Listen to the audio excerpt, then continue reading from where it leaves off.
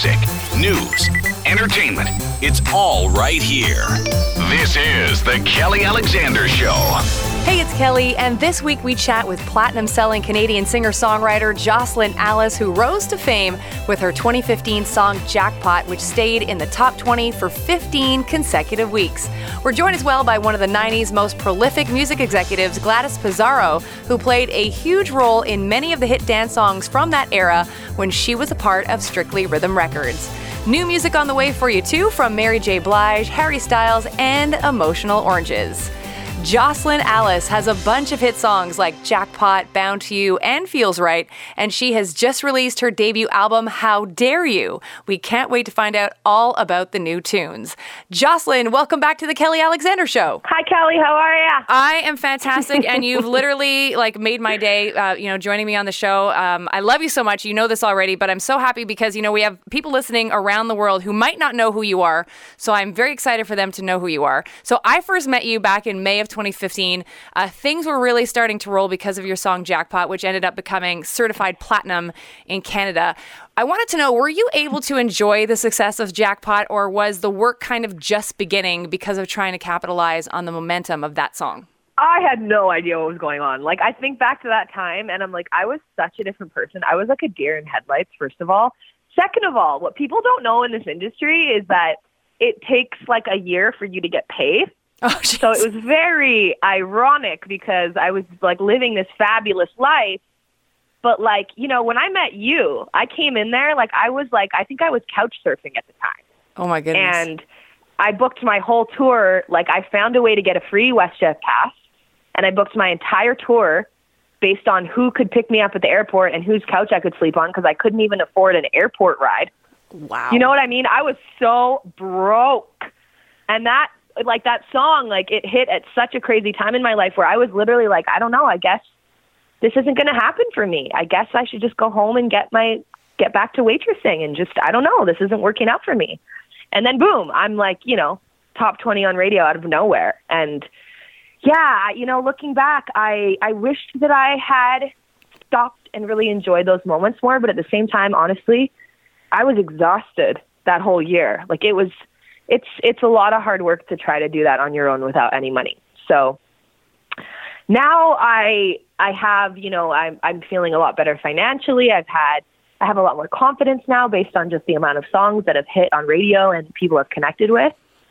So I'm older, so I'm able to really take those moments. But yeah, it was just such a crazy time, Kel. You wouldn't have even believed what was going on in my head at the time, Yeah, no, crazy time. And I wanted to ask you too, at that time, you weren't with a major label, but it didn't take you long to sign to one. So I kind of want to know what that experience was like and why you decided to going back to being an indie artist. Yeah, so, I always wanted to try being signed to a major if I was able to get signed. I think the fact that I even pulled that off was really beyond my dreams. Getting signed to a major in America was so cool. And basically they found me on Skype, or not on Skype, on Shazam, which is crazy. They found Jackpot charting. They found out that I was indie. And I think that they were probably pretty impressed that I was doing this tour on my own, which I think is something that labels are really looking for now, is how independent are you as an artist? And I had already built this thing up that they kind of just carried on with me. And, Adam Alpert, he was a real joy to work with. I trusted him as an artist. He really understood what I was trying to do, and he protected me.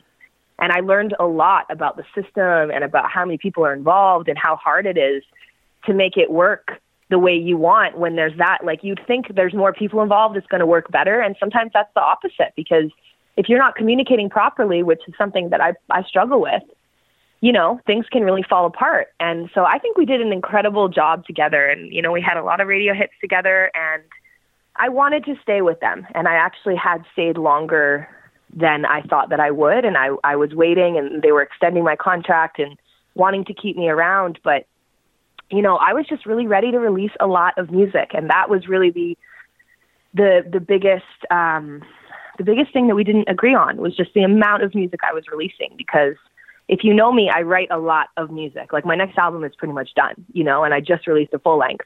I write a lot, and I write fast, and I record fast, and I just wanted to, at the end of the day, I really made that decision for my fans because I was like, you know what? They have waited, some of them like 15 years to hear more than like 7 songs. Like, it's time to give them what they deserve. So it's a risk. I'm taking a huge risk here, and I'm just hoping that it pays off and that I make the right decisions, and that when I don't, I'll learn and I'll quickly pivot, you know, because that's something I'm learning business is a lot about. But yeah, it's, you know, it's, it's crazy that I'm like back to indie and living in Calgary again. And it's just, it feels really full circle. Now, since Jackpot, you've had a bunch of other singles do well, specifically on Canadian radio, most recently, of course, Radio Silence and Never Been Hurt Before.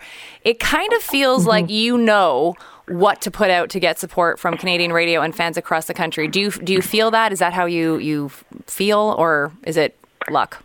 No, I know in my heart, and I'm trusting that more and more. And also, you know, I tell other artists this. They're like, how did you get on the radio? And I'm like, well, I studied the radio for 3 years. Like, every time I was around the radio, I was on pop radio, and I was studying the landscapes that were connecting with people. Because if you really boil it down to math and science, it's an equation, in my opinion.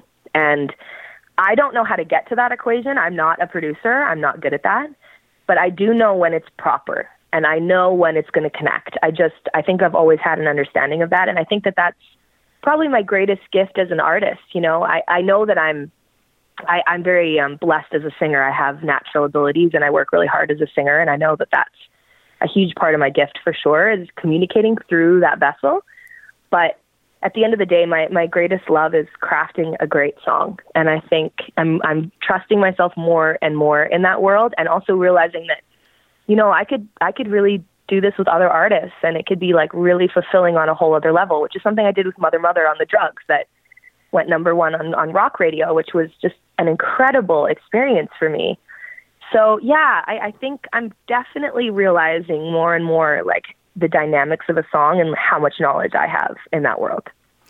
Now, I know you spent some time in Los Angeles, and I have a bunch of questions about that, but I guess the first one would be, how did you take to being down there? Because, you know, I'm a fan of a lot of songwriters from down there, and I know that it's quite the environment. So I'm just wondering, I find like some artists really take to being down there, like it inspires them, and then other times it feels like it's draining because you just feel like you're a small fish in a very big pond.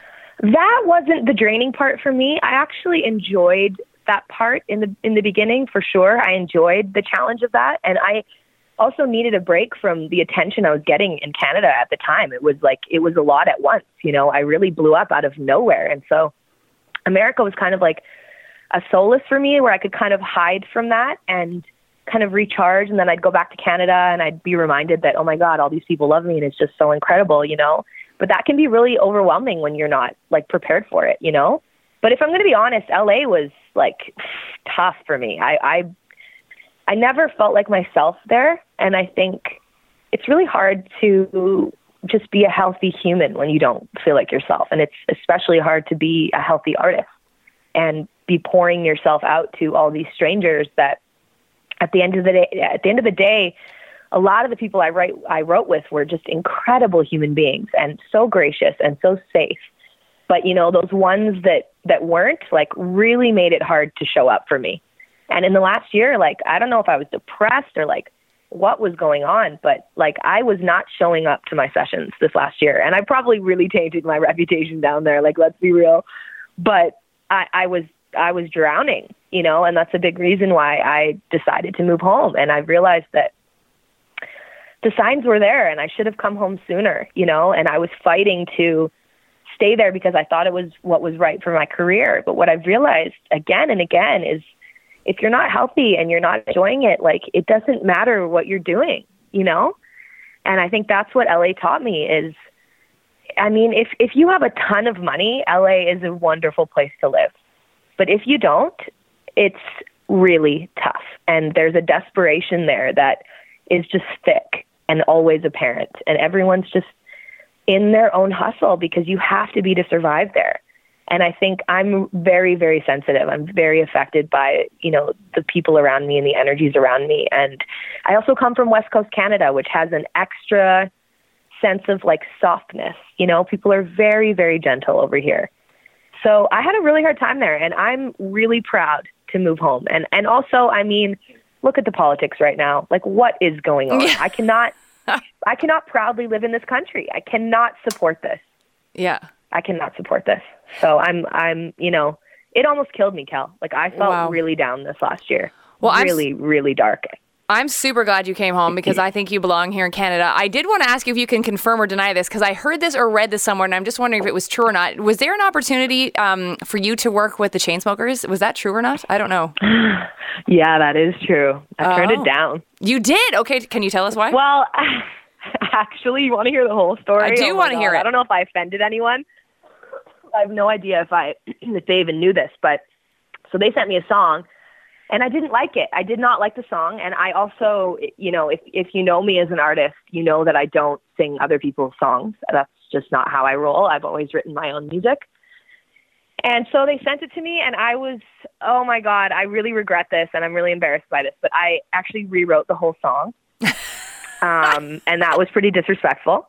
And I think Adam was like, what the hell are you doing? You know? And I was like, well, this is how I would hear it. And if you want my voice on it, this is how I'll do it. And you know what? It ended up being an extra track on their EP. It was called Setting Fires, a band called Xylo that I've met several times that are wonderful people, took the song. And, you know, I look back now and I'm like, wow, that has like over 200 million streams. Like, was that the right decision? But I don't care about streams. You know what I mean? That's never actually really mattered to me, which I think is why I have a lot of streams, because I'm really trying to make decisions from my gut and my heart as an artist and not from my like bank account, you know? Okay. So I'm proud of that decision. I really am. I'm proud. And I got to say, another secret that I'm going to tell you, which is clearly not a secret anymore. I decided after that experience, because I was always closed to outside songs. And that means that, you know, no songs would be coming to me that other people wrote. And I realized, you know, I was like, what if something came along that was in my wheelhouse of writing and did feel like I wrote it and was incredible? Like, what if? So, you know what? I opened those gates after that. And I was like, I'm probably not going to ever cut another song written by someone else, but I'm going to be more open because you never know. And just last week, I cut a vocal for a Julia Michaels song. So it's just so cool because I'm such a huge fan of hers, and who knows if it's going to land or not, you know, but at the end of the day, I'm just like really proud of myself for changing my view on that and realizing that like maybe I can make music in a different way that can open my mind and help people in a different way than I'm used to. And so we'll see, you know. That's cool. Have you met her? Like, have you guys hung out and written together? So I actually did meet her in a studio once, but I was so nervous that I basically just walked in the kitchen and was like, I need a fork. I didn't even say hello to her, Kelly. Okay? Jocelyn, like, that was so rude. I was so embarrassed, okay?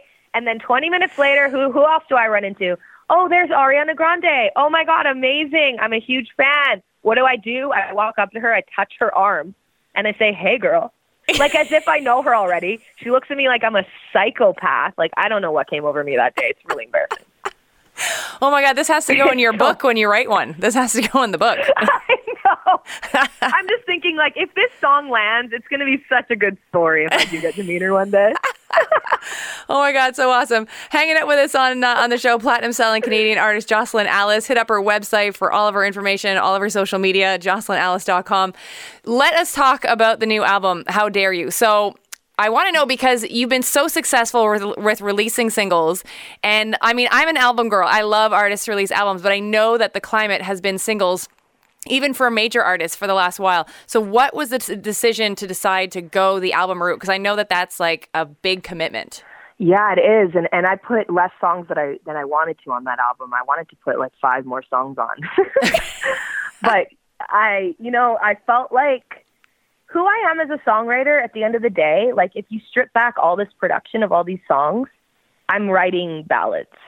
You know what I mean? Like Jackpot at the end of the day can be a ballad if you just play it on a guitar with a singer. Like that's the kind of song it is. And that's what always has really mattered to me as a songwriter. I want to make something classic. I want to make something that's going to stand the test of time. And that's why LA was also so hard, because people are all chasing like the hit. And for me, I was like, I don't care about the hit. I care about the song, you know? Mm-hmm. So I felt like releasing a whole album kind of went with that because it's classic and it's the way people used to listen to music. And I'm also challenging people to like pay attention for longer than 5 minutes. Like, see if you can. It's true. Dive into my world, dive into my brain, you know? And it's really blown my mind. I mean, I've been home and so many people have said, I heard the album. And I'm just like, you listen to the whole thing? And all these people are saying that. I mean, maybe they're lying to me, but it's pretty cool. Go with it. Go with it. Go with it. Now, with regards to the album, is it like a time period in your life, or is it thematic? Like, how do you categorize this collection of songs?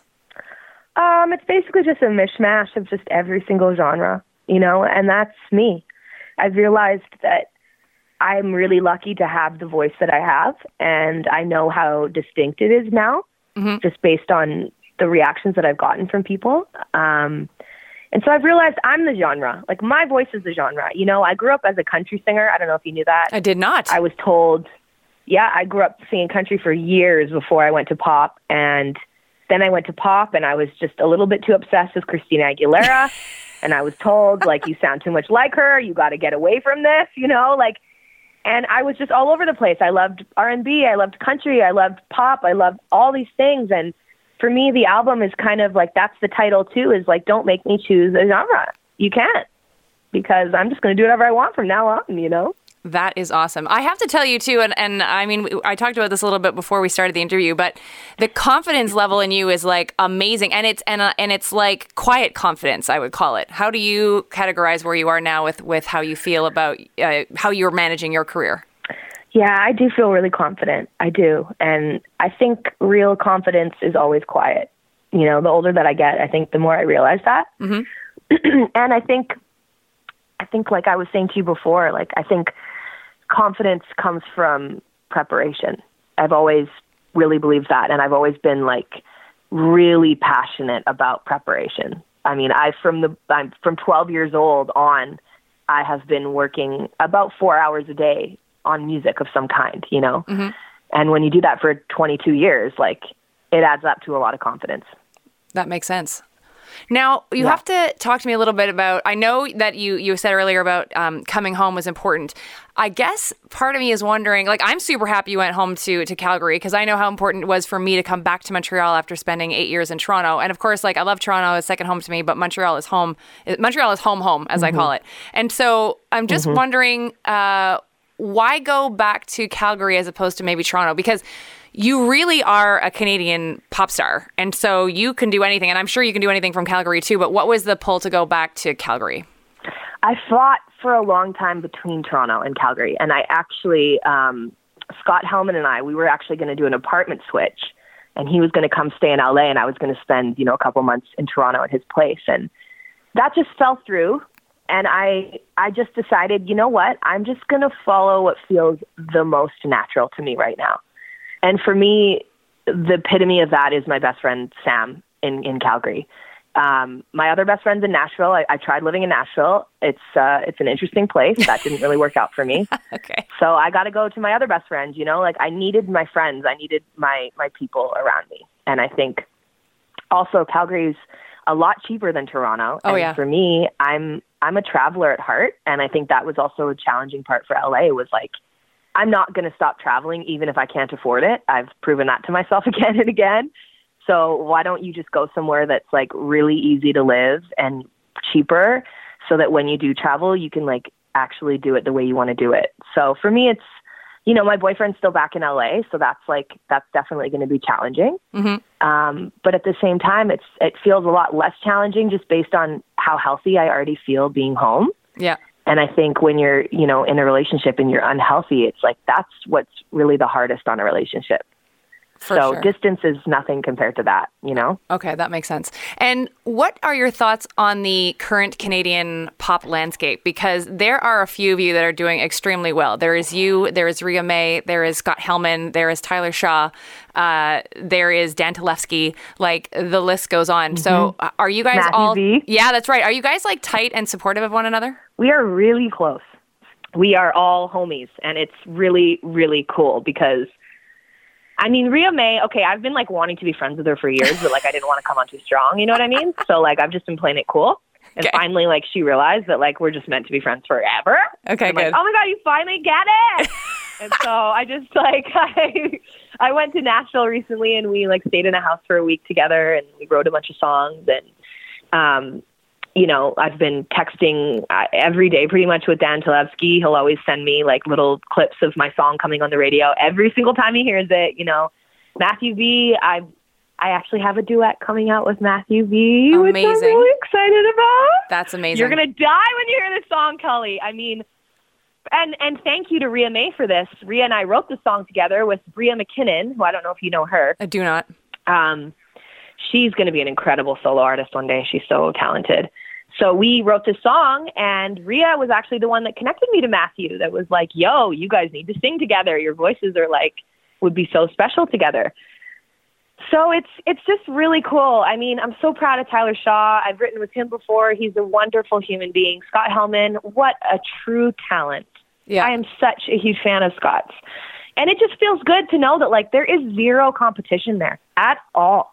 And I think it's because we all have our own lane in a cool way. You know, we're all, in my opinion, like true artists that have their own thing. And none of us are like threatened by each other, which I think is really nice to see after living in LA, because so much of that city is just based on like beating each other. And I don't really want to be a part of that. Okay. That makes sense. And I wanted to ask you, have you had a chance yet to meet Alessia Cara? Because I feel like you guys would be buds.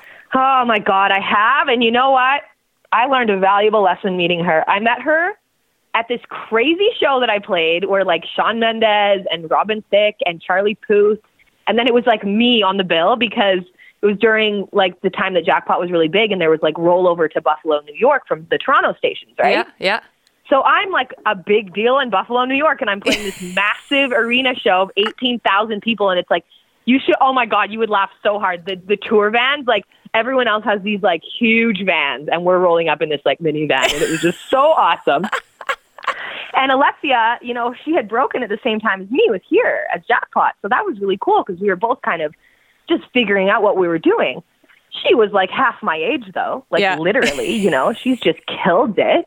And it was really neat because I'm not really one to approach people because I don't want to bother them. And I'm also like terribly insecure, you know? So she came up to me and she was like, oh my God, hi, I'm Alessia. And I was like, yeah, I know. Like, I'm a huge fan. Oh my God. That's and awesome. I asked her to take a photo and I regret that.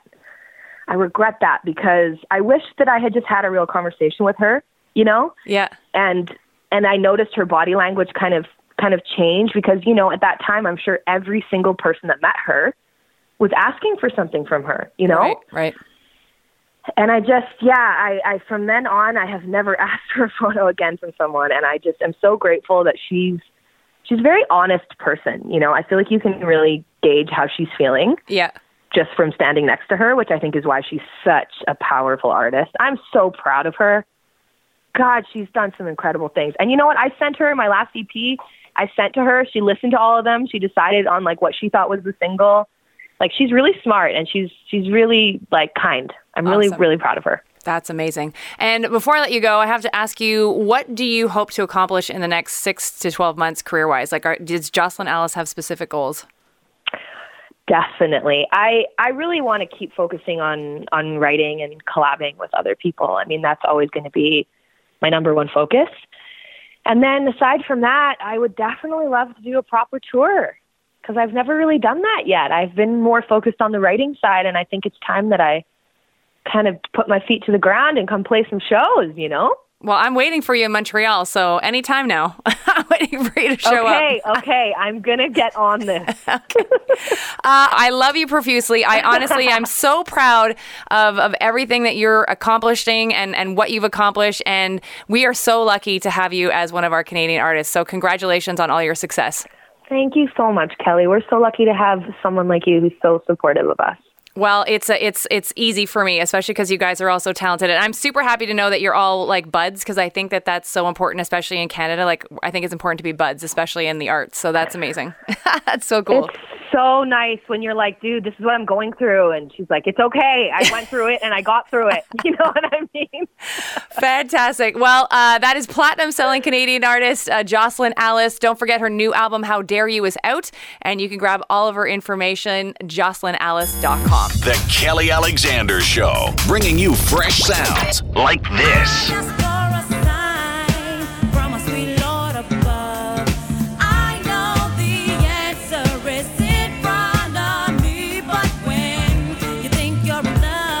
The queen of hip-hop soul, Mary J. Blige, who also happens to be a Grammy and Golden Globe winner, has just dropped a box set of her biggest hits from the 90s on a new album called Her Story Volume 1.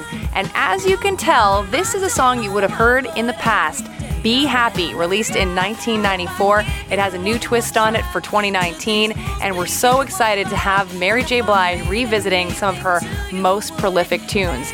By the way, if you are a fan of Mary J. Blige, she's working on a documentary about her life that is being executive produced by herself and Sean Diddy Combs. You don't have to say you're mine, honey.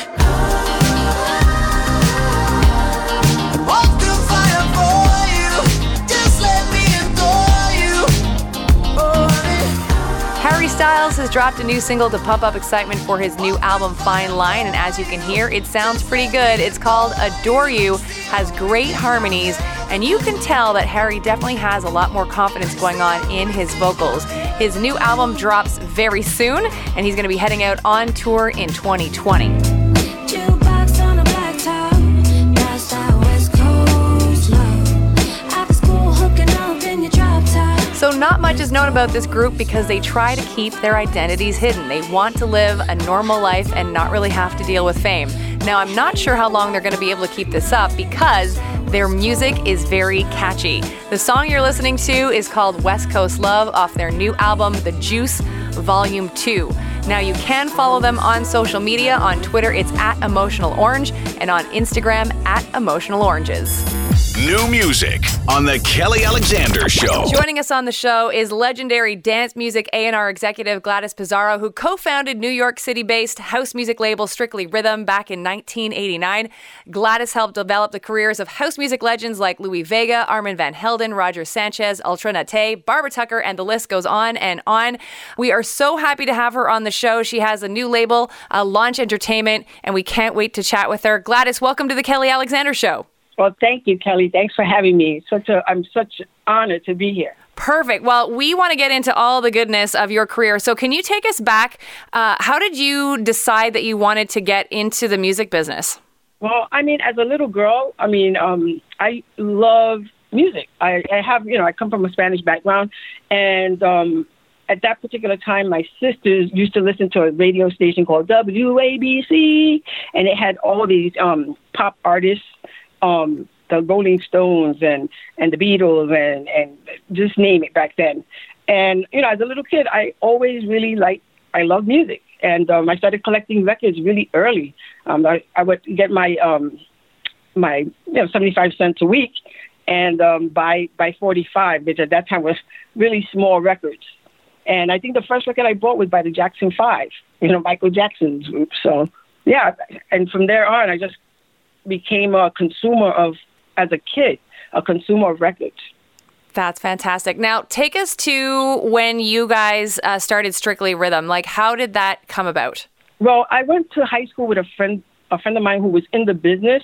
He was promotions director at Arista Records, and we were really, really close. And at one particular time, I wanted to get my foot in the door, and there was a receptionist position at Spring Records. And I interviewed with Mark Finkelstein, and I got the job as a receptionist. And we were there for 2 years before that label closed. And he saw that I was going out a lot, and he wanted to remain in the business. And I needed a job. So he's like, Gladys, do you think we could do this? I know that you go out a lot, you're in the scene. And I was like, well, yeah, I would love to remain in the business. And at that particular time, Latin freestyle was very popular. But I knew we couldn't beat Harding Records, Micmac. They were well established. And for us to start doing freestyle would not be a good decision. So I said, the next thing that we do have here in New York is what's happening right now is house music. I said, why don't we just do house music? And he said, all right, let's do it. What do you want to call the label? He was like, oh, let's call it Strictly Records. And I was like, how about we call it Strictly Rhythm? Perfect. That sounds better. I said, okay. So we started, we looked for logos. We found the perfect guy to do something for us cheap because we didn't have any money back then. And the rest is history. Wow. Now, what would you consider your first big break for the label that kind of got you guys maybe getting some street cred? Oh, absolutely. It was Love Dancing by Roger Sanchez. Nice. Oh, actually, excuse me. No, it was the first record that put us on the map. It's a record called The Warning. From Logic? Yes. Okay. There you go, Kelly. You know your house music. I'm trying. Yeah, Now, that was the first one that gave us street cred. Okay, cool. And then how long did it take to get the ball rolling? Because I know that once you guys were rolling, it felt like everybody wanted to be on Strictly. Yeah, well, I got to be honest with you. I would have been earlier. There was a record that I wanted by by George Morel, but I didn't get it. I was so upset. I was kicking rocks. I didn't get it. So then I would say 1207, if I remember, because I have the catalog. It took like 5 to 6 releases until I got my first break with Tony Humphries, who ended up playing The Warning at Zanzibar and played it at 98.7 KISS. And I think he played it like twice, and the place went bananas. By the time I went to work on Monday, the phones were ringing off the hook because people wanted to license the record. That's fantastic. Now, tell us, too, how you managed to get some of these artists like on the label, because you had Alternate's Free, Reel to Reels, I Like to Move It, and my personal favorite, and I still play this Gladys to this day, it is in my workout MP3 list, Barbara Tucker's Beautiful People. So I love that stuff. I have all the remixes for that song. Oh my God, all of them. What was it like to know that you had these records under you and that they were doing so well out in the universe? Okay, well, this is like I say, I'm a consumer. I love good music. As a kid, and remember, I was buying records. So before I got my receptionist position at Spring Records, I worked at The Wiz, at the record department. So I was a huge fan of Todd Terry and Louis Vega. So there, me being in this, working at the 12-inch department and listening to what was going on in the streets of New York, I was like, wow, if I ever get a job in a record company, these are the guys that I want to work with, So when I worked at Spring Records and Todd Terry used to come into the office, I was like, oh my God, I can't believe this. It's like I like king, king of house to me, right? Like, yeah. So, we developed a friendship, a relationship, and then he started bringing music to the label. And then once I got Todd in, Kenny Dope started to come in. And then when Kenny Dope started to come in, I was after Louis Vega because I'm a huge fan of Louis. Mm-hmm. So, it was, and it's funny because he was making that transition.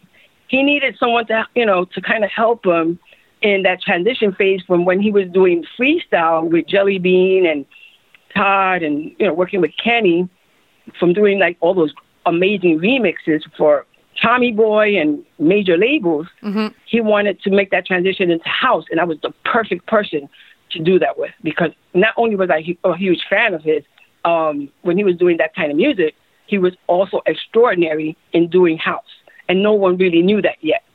So he got to put out all his house tracks and house productions at Strictly. How did Barbara Tucker come to you? Through Louis Vega. And I used to see Barbara in the clubs, but, and she was always a dancer, and, she had a little history anyway before coming and doing Beautiful People. Mm-hmm. But when I heard Beautiful People, and I saw him, I think, play it out a few times, test it out, I was like, I got to have it. So I ran to Mark Finkelstein. I'm like, look, you got to get me this record. And that was it. And just the people just gravitated to Barbara because she's an excellent performer and an excellent singer. Mm-hmm. and then just, we playing it all over the place at the Sound Factory bar. That was the place to go on Wednesdays to hear the best house in New York City. And not only that, it was also a networking spot for all labels to come in and network. So it was just an amazing time in the 90s in New York City for house music. An amazing time. I just talking about it now, I just got a rush. Amazing. Me too. And I wasn't even there. I wasn't even there.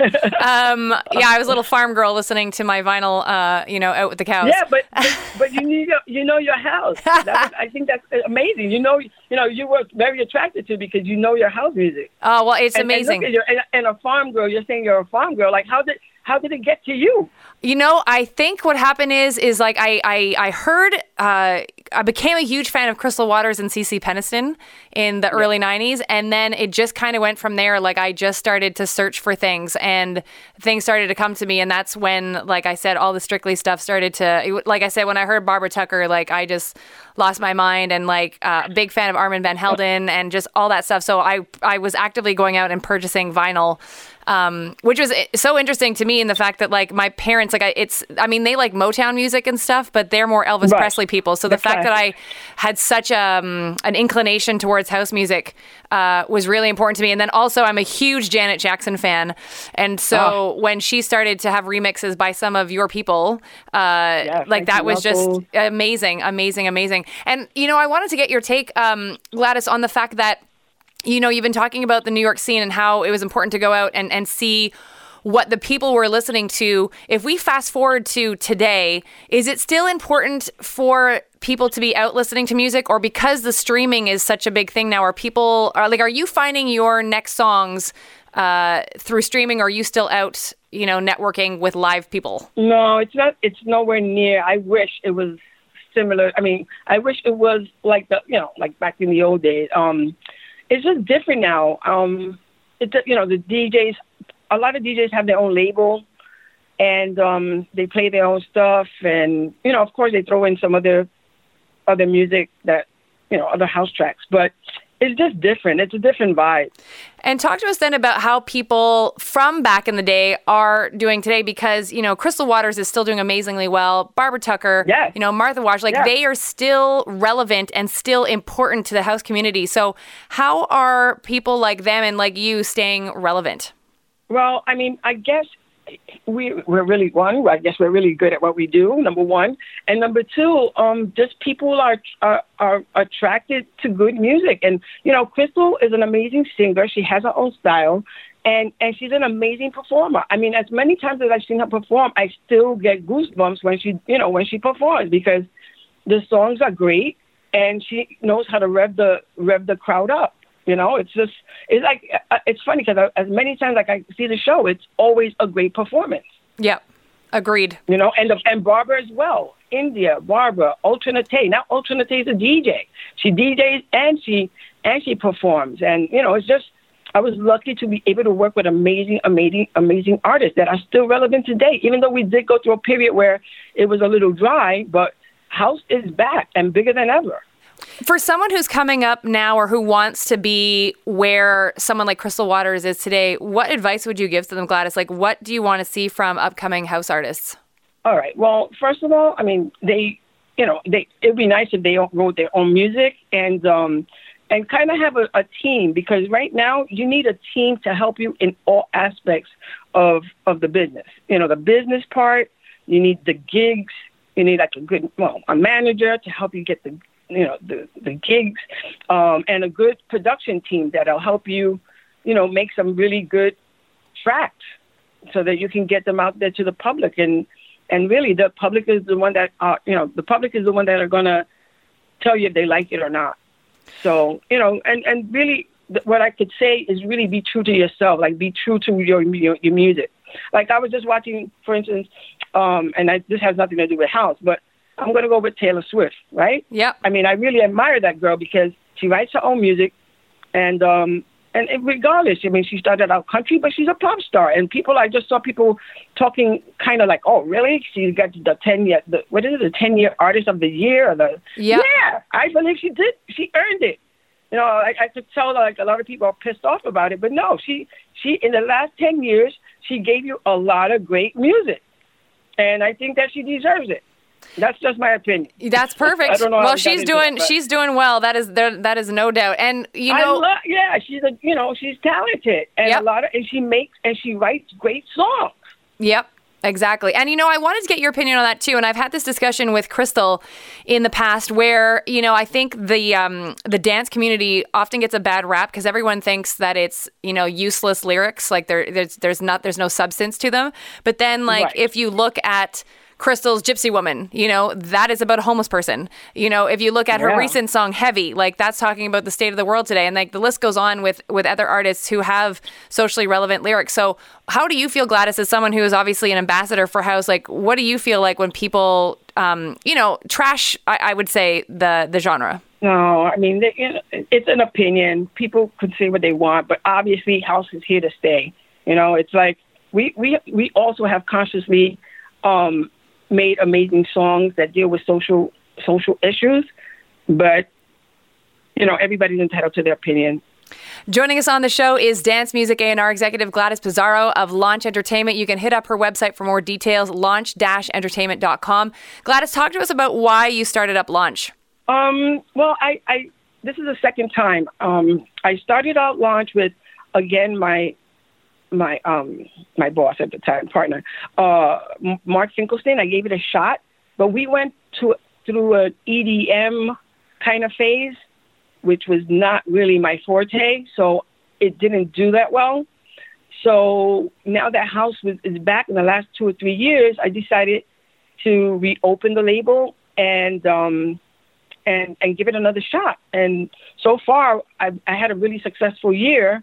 And I can't wait for next year because we have so many projects that we're engaging in 2020.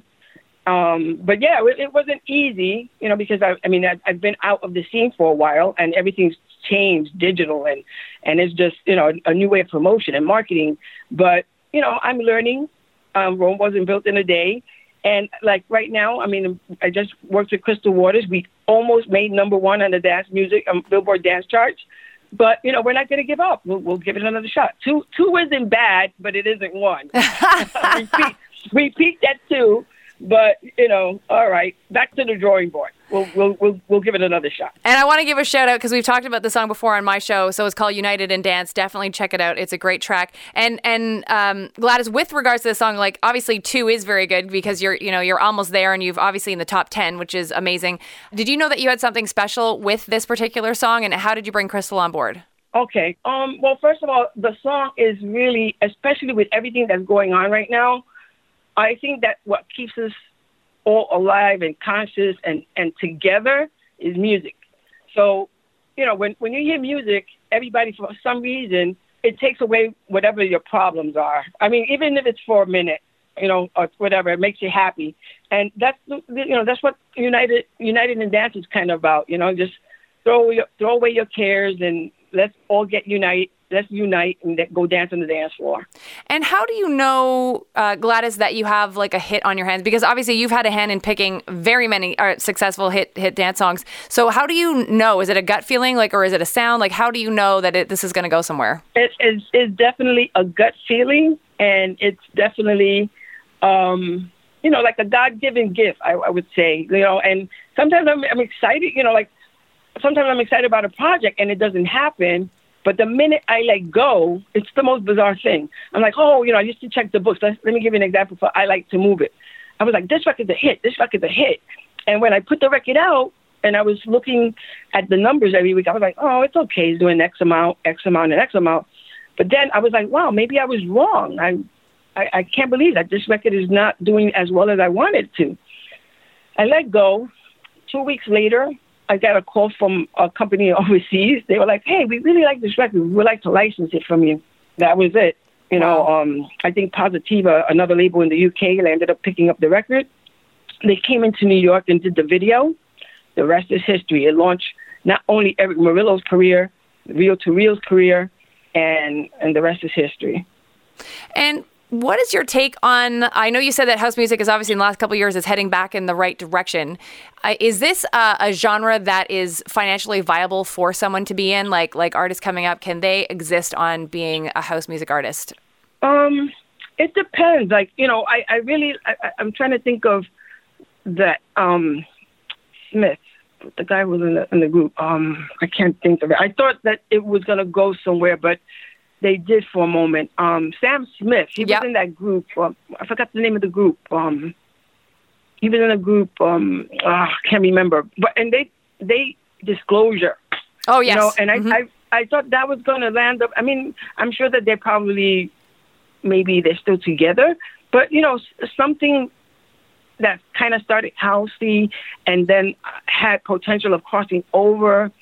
I had big hopes for it, and it did happen for a minute, but then it's I haven't heard from the group anymore. So as for it happening, I'm not going to say no. It's just I haven't seen it happen yet. Okay. I mean, I would like to keep an open mind that someday there'll be an artist that could cross over. I mean, house artists that could cross over and then remain, but no, I haven't seen it. Okay. And I like Dua Lipa. I mean, but I really like her, but I don't know how the longevity with that's going to be. Oh, right. Yeah. We'll see. Now, if you compare to from back in the day, like, how were the artists mainly making money back in the day? Was it the performances or was it the actual physical copy sales? Oh, no, it was, actually, they were booked a lot. Like, they were booked X amount of weeks throughout the year. Okay. And they're still doing the same thing. Everyone that I speak to, I mean, Barbara Tucker gets, how do you call it? She gets, she goes to Ibiza like every year. She has a residency. Okay. Like for X amount of months. I mean, she's traveling all over the world. So is Crystal. She's on tour. Like, all of these artists that I helped build their career, they're still relevant and they're still working in their genre of house music. Which is fantastic. And I did want to ask you too, when it comes to the ladies of house, because, so many of us have such love for them, like a Crystal, like a Cece Peniston, like a Martha Wash, Barbara Tucker, of course, the list goes on. How important are they to you, Gladys? Like just them being females and doing their thing in a male-dominated industry? Well, I'm super excited about it because, one, they're the ones that paved the way for all these other artists to come through, dance artists. I don't know if you saw Black Girls Rock, but that was an amazing. I thought the way they opened up the show was amazing, paying homage to the women of dance. I mean, even though we know that it's house, but they were lucky enough they were so popular enough that they crossed over into pop. And you can't beat that. That's something to be admired. And if I'm not mistaken, those records came out 20 years ago, and they're still popular today. Oh, yeah, for sure. Yeah, Crystal and I often talk about Gypsy Woman. You can't go to a disco and not hear Show Me Love or Finally or Gypsy Woman. Yeah. And then there's other records behind that as well.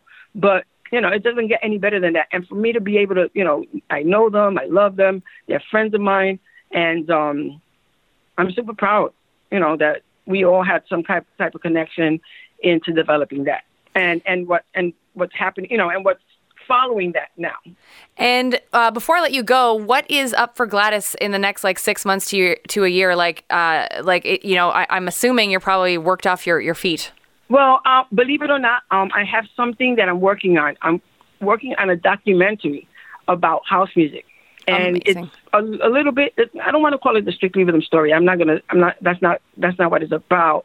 But it's the development of all of these artists, DJs and artists that they came up from nothing. And now look at them, 20 years later, striving and making amazing records and sharing their talent with the world. Like Roger Sanchez is in it, Todd Terry's in it, Louis Vega's in it, Bob Sinclair's in it. I've got so many people involved in this project.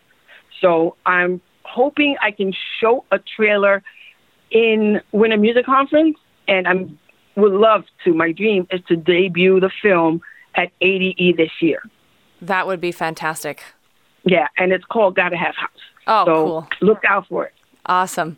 Gladys, it's been so great to have you on the show. I really appreciate this. Kelly. And, everything that you did for us back in the 90s and continue to do now, it's there's a special place in our heart for you. Well, thank you so much, Kelly, for supporting us and for having me on the show. I really, really and greatly appreciate it. Thank you. You are welcome. That is dance music A&R executive Gladys Pizarro, again, of Launch Entertainment. You can hit up her website for all the details, launch-entertainment.com. Time for a look now at what's happening in music and entertainment. Forbes has released their top-earning musicians list of 2019, and a lot of the usual suspects have made it into the top 10, like Drake and Sean Diddy Combs. Beyonce and her hubby Jay-Z tied each other for 6th place. They brought in $81 million each. Now, when it comes to the top 3, Ed Sheeran in 3rd place with $110 million, Kanye West in 2nd with $150, and the Grand Poobah, Taylor Swift. She brought in $185 million. If you're wondering how she managed to do this, well, she dropped her new album Lover, she has endorsement deals, and she also had been out on her Reputation Stadium tour. Looks like we might have another star on our hands. Jennifer Lopez and Mark Anthony's 11-year-old daughter, Emmy, has told them that she wants to be a professional singer, and both J-Lo and Mark are completely behind her dream. Jennifer even had Emmy up on stage with her earlier this summer during her tour. They performed Limitless together, and she also has been showing off on social media her daughter's amazing skills at covering Alicia Keys' If I Ain't Got You. I guess it doesn't hurt when your gene pool consists of 2 amazing entertainers, and they happen to be your parents. Have you watched Martin Scorsese's latest gangster movie, The Irishman, on Netflix yet? Well, that movie clocks in at about 3 hours and 30 minutes, his longest film ever. Now, Scorsese isn't the only director to go over the 3-hour mark, so if you like to have your tail feathers parked in a seat for 3 hours, here are a few more movies you might want to check out. Avengers Endgame is 3 hours and 2 minutes. Titanic, starring Leo DiCaprio and Kate Winslet, is 3 hours and 14 minutes. And The Lord of the Rings, The Return of the King, 3 hours and 21 minutes. Recently, Billie Eilish accepted the Hitmaker of the Year award from Variety magazine in Los Angeles, and she had a lot of people to thank in her speech, but no one more important than her brother, Phineas. Phineas is my best friend, my big brother. He's 4 years older than me, and we've been best friends kind of forever. And we started writing music together when I was 13 and he was 18 or 17. And he produces everything. He's the only reason I'm anywhere in the whole world. He's probably the only reason I'm alive. I have to say, it's really awesome that Billie has someone like her big bro who she can lean on, because the amount of pressure on this kid is ridiculous. So it's really great that she's got Phineas and her parents, because it definitely is a roller coaster ride. We've seen how fame can eat at young artists. All you have to do is ask Justin Bieber or even Nick Carter from back in the day.